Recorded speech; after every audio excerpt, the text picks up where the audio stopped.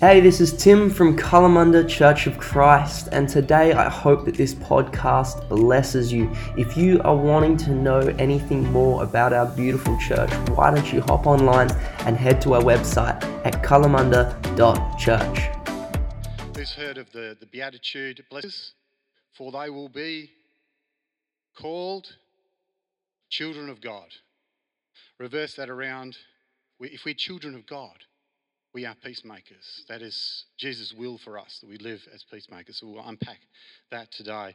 The what of peacemaking. This is the vision of a relational faith. We got a relationship with our Heavenly Father, a relationship with God, relationship with each other, and we have a relationship with ourselves, don't we? In God revealing His will to us in all of that. So we have an opportunity. Maybe let's open in a little bit more prayer. So Lord, we just thank you. We thank you, Lord, that we come here to worship you, but we worship you, Lord, 168 hours a week. That's the opportunity. But we thank you, Lord, that as we gather, we can be your church. We have a place we can belong. You've made a place for us to belong. You've made a place for all to be included, Lord. That is your church. And it's a place that we can grow, Lord. You've made a place for us to grow, to be safe. And Lord, out of that safety, out of that sanctuary, that we can feel free to grow. And Lord, you have then given us the chance to minister, to do ministry in your name. And you call us humble people and sinners, Lord, into this opportunity to do your work. And we can do that work in our families, in our workplaces, in our communities, and beyond, Lord. So we're just so grateful, Lord, for this cosmic vision that you've created. And we're just so thankful, Lord, for Jesus. In Jesus' name we pray. Amen. So I want to share with you a story. 19th of February, it was a Friday, 3:10 p.m. I'm driving home from my school chaplaincy work, Great Eastern Highway, and I'm tired. So I'm thinking, when I get tired on the road, I pull over and I have a nap. And I've got a little procedure that I do to keep myself safe. So as I go to indicate left, within a few seconds, I'm feeling, something's not quite right. I go, turn left, and I turn in front of a cyclist. And very fortunately, the cyclist saw it. He rounded the corner with me. He was not happy.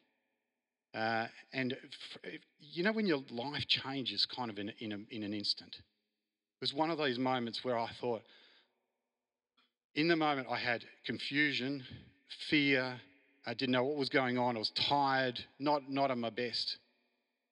I tried to stop it. This cyclist kept going. I couldn't, he was fine. But just a moment, I think of my time at Fremantle Port Authority years ago. I used to get a lovely man, a quadriplegic, who had the same, he was a quadriplegic because of the same issue, hit a car.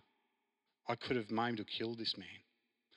And I wondered, for the moments after that, the minutes and the hours after that, the days after that, I was dogged.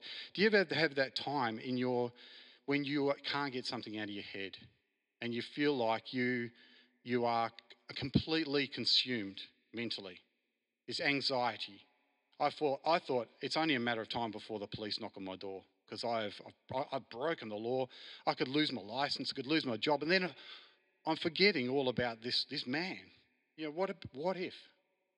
And even just the fact that he'd had this encounter. The funny thing in all of this is days after day after day, and as I started to wonder, what are you doing in this, God?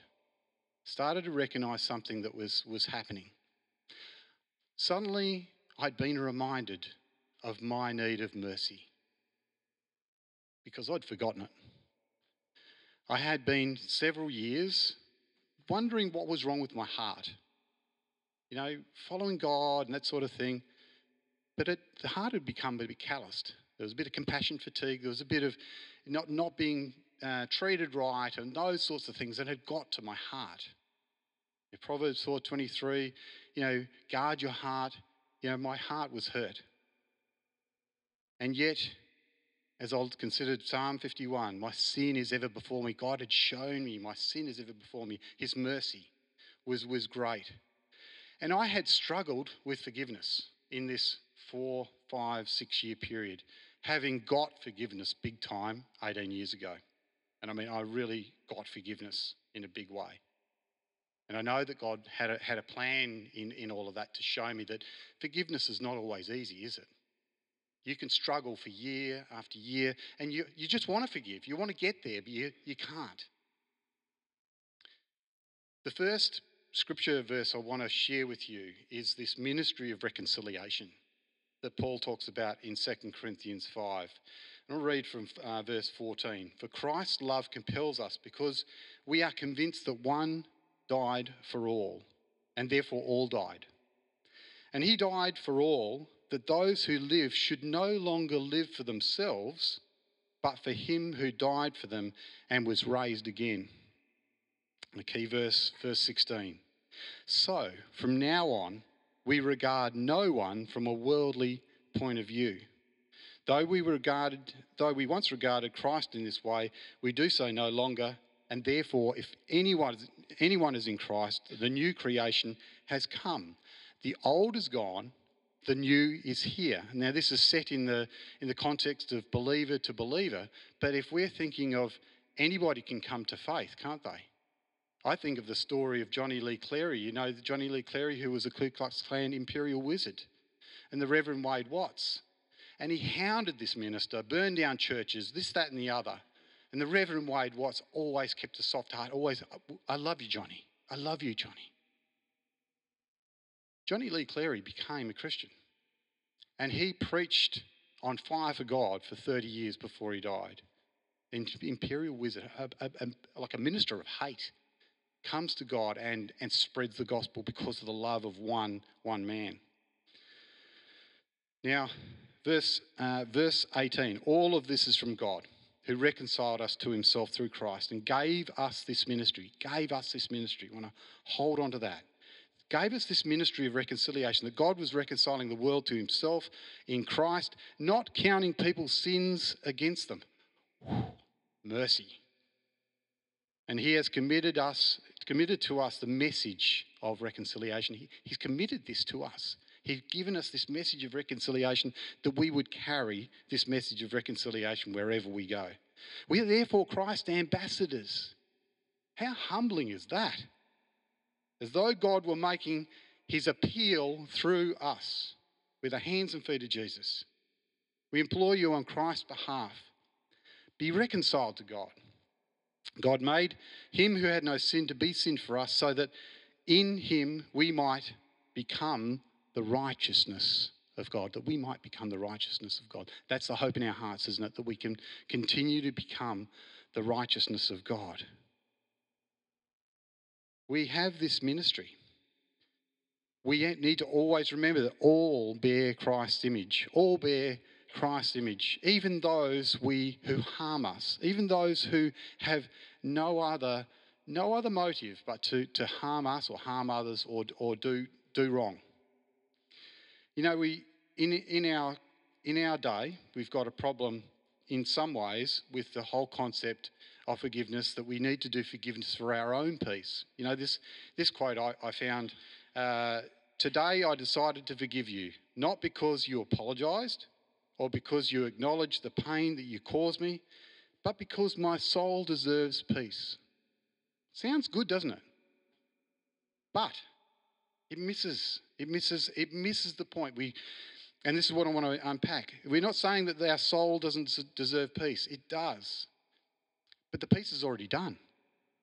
The peace is already done. It's about living in that. You know, I love this quote by Fred Rogers.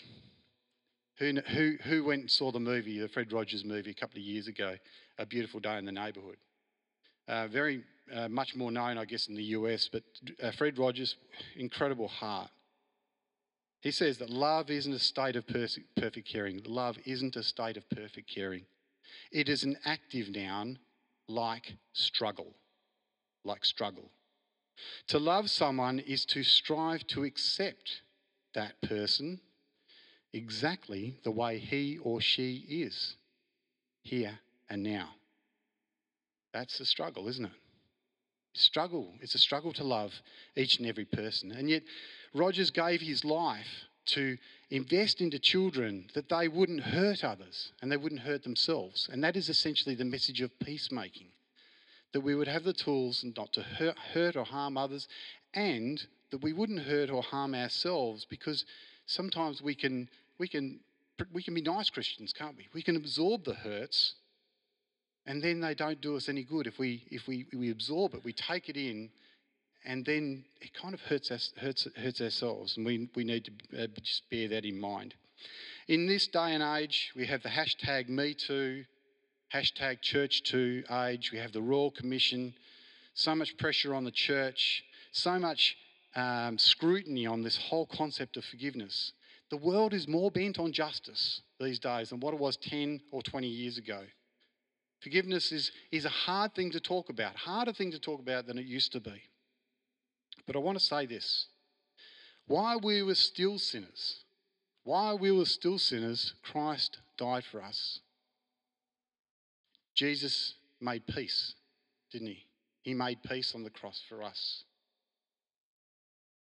4 words out of James's letter, verse 2:13. 4 words: mercy triumphs over judgment.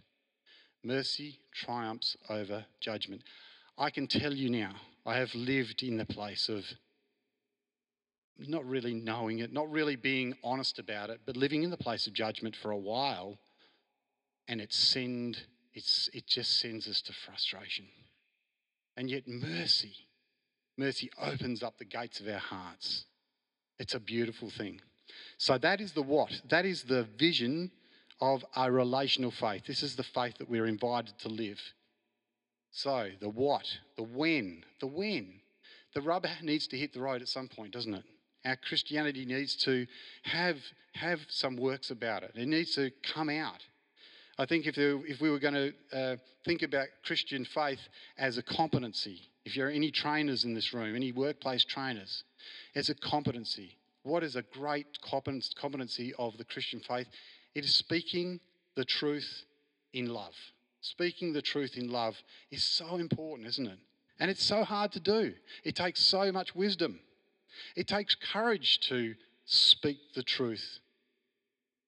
And to do so in love takes great emotional intelligence. To speak the truth in love. So we're not peace faking. We're not denying that there's a conflict. We're not denying there's an issue. We're not peace breaking. We're not letting truth have its way and no love. Because we're tempted to go both ways. And this is a continual knife edge we stand on between peace faking and peace breaking. Peace faking of escaping and not dealing with conflict, sweeping it under the carpet. Or peace breaking of saying, no, my way or the highway. It's such a hard thing to do. Keep that straight, narrow path. There's a book called Crucial Conversations. Anybody heard of the book called Crucial Conversations? Come out about 10 years ago now. Talks about those situations where there are strong emotions, high stakes, high win or lose. Someone's going to win or someone's going to lose. And there's opposing opinions. So we've got different views. Did you know that if you're coming into a meeting with somebody, you're dealing with conflict and you're scared, you're thinking, this could go anywhere. And it usually breaks in the first few minutes, doesn't it, if it's going to break? The first few minutes, if only we devote a little bit of time to setting the scene, well, we're safe here. We believe in each other. There's more here than just this issue. We love each other. We're here for each other. Let's get something that works for us both. So this whole idea of creating safety, creating a way forward where we can stop the heart thumping out of our chest, stop we're never at our strength, at our strongest when we're like that, are we? We're at our best when we can relate with people and we feel like we're comfortable. Talking earlier about Micah 6:8, walking humbly with our God. going into these situations with our conflicts, walking in humbly, and not expecting too much, but going in humbly and going in relationally, going in because this other person is a child of God. They are made in the image of God as well, aren't they? No, empathise. There are two key tools I want to share with you today around apology, because I know that in my adult daughters' lives, the tool of apology has been just so important, just to maintain relationship, because there's always capacity to offend people, isn't there? And sometimes we don't even know we've offended people. But if someone comes to us and says, look, there's a problem here, if we've only got the humility and the courage to sit in that moment, if we can admit that we're wrong, if we can say sorry, if we can accept the consequences, maybe there's a breakage in trust for a little bit. We can hold that tension. We can ask for forgiveness. This is putting ourselves at the other person's mercy. What a gift that is to the other person, to be invited. Look, it's up to you. You don't have to forgive me, but I'm requesting it. And then altering our behaviour. That a lot of the time people need to see some signs that we're fair dinkum. We're actually really going to change. We're really going to challenge it. Gary Chapman, Love Languages Books, also has a book called The Languages of Apology. And I found out in my marriage, I'm an I'm sorry sort of person. I speak the languages of I'm sorry. Sarah speaks the language of do you understand? So I was struggling for a few years to think, I'm saying my sorries and they're not good enough. But she wanted to know that I truly understood, which is really, really important, isn't it? And there's 3 other languages. Some people want to see that you make things right. All right, if you've done something wrong, make it right. Restitution. Isn't it? The 4th language is repentance. If you've done that, don't do it again. Please don't do it again. Learn from your mistake. So there's the language of repentance. And the other one is forgiveness. Some people need to hear, can you forgive me? So having all of those languages, these are tools for apology that are essential in maintaining our relationships. Really, really good. Now, the other tool I want to share with you, and this is not just about tools, but there's a pause principle. Sometimes, when you're in conflict and you think to yourself, I don't know about you, but it's the heart thumping, it's the head bumping, what am I doing here? To pause to pray for wisdom. How often do we do that? Most of the time we don't do that. We normally leap off into flight or fight. But to have the thought that, God, I need your help here right now. Help me even to compose myself, that maybe a stronger version of me might come out and not harm this other person, not harm myself. So that's a P. This is a PAUSE, pause principle, we call it in peacemaking language.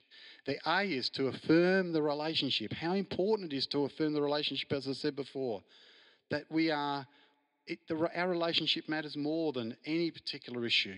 We can negotiate anything given that premise. And the U, to understand the interests of the other person, not just their position or their opinion. You come down to the interests. Why do they want what they want? If we step into their shoes, we've got a chance to understand why they want what they want, which is, again, it's empathising, isn't it? Paul says in Galatians 6:1, you who live by the Spirit should restore the person gently. The fruit of gentleness. The fruit of gentleness is kindness, isn't it? When we're gentle, we're being kind. When we're gentle, we're being patient. And when we're gentle, we have graciousness about us as well. Gentleness is such a challenge, isn't it? Especially in conflict when we're not at our best. So the what, which is the vision. The when, which is when the rubber hits the road, because it has to hit the road at some point. We need to operationalise this faith, don't we? It's not just words. And then the third is the how. The how, the process, the procedure. How do we do this? How do we do this peacemaking process? If we go to Psalm 139, 23 and 24, Psalm 139 is just such a great psalm. The Psalm of David. I don't know about you, but I love the Psalms. Studied the Psalms. Have written articles on all of the Psalms, all 150 of the Psalms. I just love the Psalms. And yet, only in the last couple of years have I used these golden verses. Psalm 139, 23 and 24 is the prayer. It's the prayer that we need to be praying all the time. Search me, God, and know my heart. Test me and know my anxious thoughts. See if there's any offensive way in me and lead me in the way everlasting. I remember 2016, 2017 doing a lot of ministry through City Church of Christ, a homeless ministry on a Saturday night. We'd spend an hour in prayer beforehand, get our hearts right. It's this kind of prayer, Lord, show me, because I don't see it all right. Give me insight. Show me inside myself. Where is there anything that's offensive to you? Do I have any callousness in my heart? Prepare my heart for these vulnerable people who I'm going to minister to and who I want to be the hands and feet of Jesus, a humble person, that they are elevated. And it's not about me. It's not about my hurts, my burdens and that sort of thing. This prayer, Psalm 139, 23 and 24, is the humility to face ourselves. It's the honesty that we can only put God first when we're honest. And to be honest, as a conflict coach, as people would come to me and say, can you help me with this conflict? And to conflict coach them, this is the chief aim of a conflict coach, is to help the person. Doesn't sound very good, but help the person get the log out of their own eye. Because we're being equipped. We have nothing in the toolbox unless we can see the log in our own eye. It's suddenly everything opens up. I don't know, have you ever experienced that when you know you've felt this unction of the Holy Spirit, there's something that I can do to put this thing right. You can take responsibility from there. The psychologists would call it an internal locus of control. Locus, L-O-C-U-S. An internal locus of control. It says, I can do something. I have power in this situation. I mightn't have all power, but if I have an external locus of control, the problem's over there. And I can only blame. I can only put it over there. And where's the power? I've lost all power. And there's nothing of the gospel in that. We also need to recognise that we all have desires. Many of us have really, really good desires. But if we have desires that say, I must have this particular way at this particular time, becomes a demand. The desire becomes a demand, and straight away we're into an attitude of judgment. And that attitude of judgment comes out as a behaviour of punishment. Attitude of judgment, behaviour of punishment, and we're like that. Richard Rohr, Catholic theologian, talks a lot about the dualistic mind, the non-dualistic mind, the dualistic mind. What he's talking about is, you watch yourself. We flash off in 30 seconds to judgment all the time. We're always doing it. And the beauty of just seeing that is saying, wow, God, thank you that I see it. Because there's no condemnation, is there? There's no condemnation that we have that kind of heart. But to see it is power. To be able to see it is power. You know, the power of saying, what wrong have I done in this situation? Where have I missed the mark? Equips us to resolve our conflicts. You know, at the end of the day, relationships have no chance. Our relationships have no chance unless I'm prepared to work on me. I have to work on me. And yet, you know, sometimes there could be a conflict. You're only 30% in the wrong. Your contribution's 30%, 10%. What is God asking? We take 100% of our 10%, 100% of our 30%. You imagine the power of going to the other person saying, look, I would just want to acknowledge this particular thing. You're hoping, perfect world, that the other person might have some insight themselves. Doesn't always happen. But this is how God wants us to live, with hope that we can make change in our own lives. It can can ripple into others' lives. You'll all be aware of the verses in 1 John 1, 8 to 10. I love the clarity of John, the letters of John. If we claim to be without sin, we deceive ourselves and the truth is not in us. If we confess our sins, he is faithful and just and will forgive us our sins and purify us from all unrighteousness. If we claim we have not sinned, we make him out to be a liar and his word is not in us. I've had times in my life when I haven't seen my sin. And it's done me no good. It's done my relationships no good. And it's not the power of God. There's no power of God in that. At the end of the day, we can't be healthy Christians. We can't be healthy people unless we do this, unless we take. And you imagine the gift it is to all the others that are in our lives if we have the capacity to see our own contributions. It's power within, it's power in all our relationships, and it's God-pleasing. Okay, so we've done the what, the when, and the how. You come to the why. The why is that we are to live to glorify God. That our living, breathing, everything we do is an act of worship to glorify God. And this drives the vision. It drives the what. So being pragmatic about glorifying God, going to Romans 12, 1 and 2. Therefore, I urge you, brothers and sisters, in view of God's mercy, Paul has spent a long time in chapters 1 to 11 to really elegantly and correctly just put the gospel out there and to explain it so well in Romans 1 to 11. And then into 12, he's saying, okay, the rubber hits the road here. In view of God's mercy, offer your bodies as a living sacrifice, holy and pleasing to God. This is your true and proper worship. Do not conform to the pattern of this world, but be transformed by the renewing of your mind. Insight. Again, psychologists would call it insight. Psychiatrists would call it insight. How much insight has the patient got? Then, these three words. So the renewing of our minds. We've got insight. We can see within. God's shown us. He's revealed what's going on through this Psalm 139, 23 and 24 prayer. Then you will be able to test and approve what God's will is. You'll be able to see God's will. You'll be able to then move out of God's will, won't you? Mobilised for the gospel. The gospel is a gospel of peace. And the gospel of peace says that there's an opportunity in conflict. Do any of us go, yes, I'm in conflict. Praise the Lord.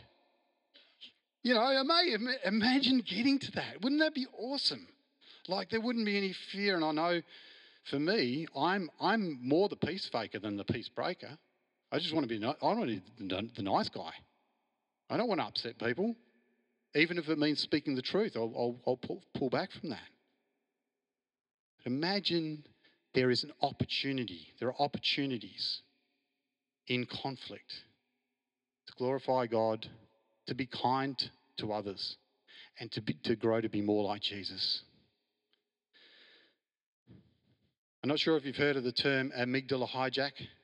Amygdala hijack happens in our brains. Amygdala is a very small part of our brain, but when we are threatened, we flash off into fight, flight, freeze, or fawn. 4 trauma responses. These are from the mammalian or the lizard brain. A lizard will just not think even, they just go and grab their food. They just zit, but we human beings, us mammals, have this prefrontal cortex, this strong brain. And, if we only pause when we are threatened, we pause for a minute or two, few seconds even, this part of the brain kicks in Isn't it wonderful that God has created this in us to pray, to stop, pause, pray, and use our biology, use our psychology, use the physiology of our minds to help us through prayer.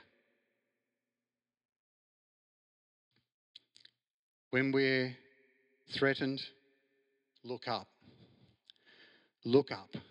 Now I'm going to finish on this. And we're probably still a couple of minutes away. I just want to the main reason for glorifying God. Jesus said, when he called the disciples, he said, come, follow me. Come, follow me. The Jews, the rabbis, the disciples of rabbis would follow closely behind their rabbis. They would want to get the dust of their rabbis onto them. They would want to hang on every word, absorb all the teaching. And yet Jesus has said, follow me. But he said, follow my ways. Not just follow me, but follow my ways. On the final night that Jesus was betrayed, a quarter of John's Gospel, chapter 13, 14, 15, 16, 17, is devoted to one night of the 3-year ministry of Jesus. John 13, John 15, John 17, Jesus mentions a new commandment I give you. A new commandment I give you. Love one another. Love one another, and therefore anybody who sees you loving one another, especially in conflict, because life is messy, isn't it? We're always in conflict. We're always in conflict with ourselves or in conflict with others. Love one another as I have loved you, and then the whole world will know you're my disciples. Can you imagine the beacon of the church is when the church is not harmonious without conflict, but harmonious because of conflict, that we show that in our workplaces, in our families, if we do conflict well, if we're humble. Imagine the power. I do a lot of marriage counselling, and just imagine the power of reaching in over one another. I want to love you more. No, I want to love you more. Rather than, no, you've got to do this for me. I've got to do this for you. That's what we need more of that, don't we? So Jesus said, love one another. And in this way, we are more of the being. We're more human beings rather than human doings. You know, we love one another because it's right. We love one another because it's right. As Jesus said in those Beatitudes, blessed are the peacemakers, for they will be called children of God. And that is what we are. And that's a beautiful thing. Let's pray. Heavenly Father, we just are just so in awe of you. We are so grateful for the opportunity to come and worship. And the songs we've sung today have helped us to connect our weary hearts, our hearts that are awry, our hearts that are troubled, to your broader love, your incredible love. We're so thankful, Lord, that we can be reconnected with the truth in these moments. That you came to live, to teach, to heal, but ultimately to die on a cross for each one of us, Lord. 2,000 years ago, well before we were even conceived. We're thankful, Lord, that there is life in abundance for us to live into when we come back to the cross, when we come back to the resurrection, the life that comes out of that. I want to thank you for each and every human being in this auditorium, for this whole church, Lord, the people that aren't here, the people that couldn't be here today. Lord, for those that were here last week, for those who will be here next week, for the churches, Lord,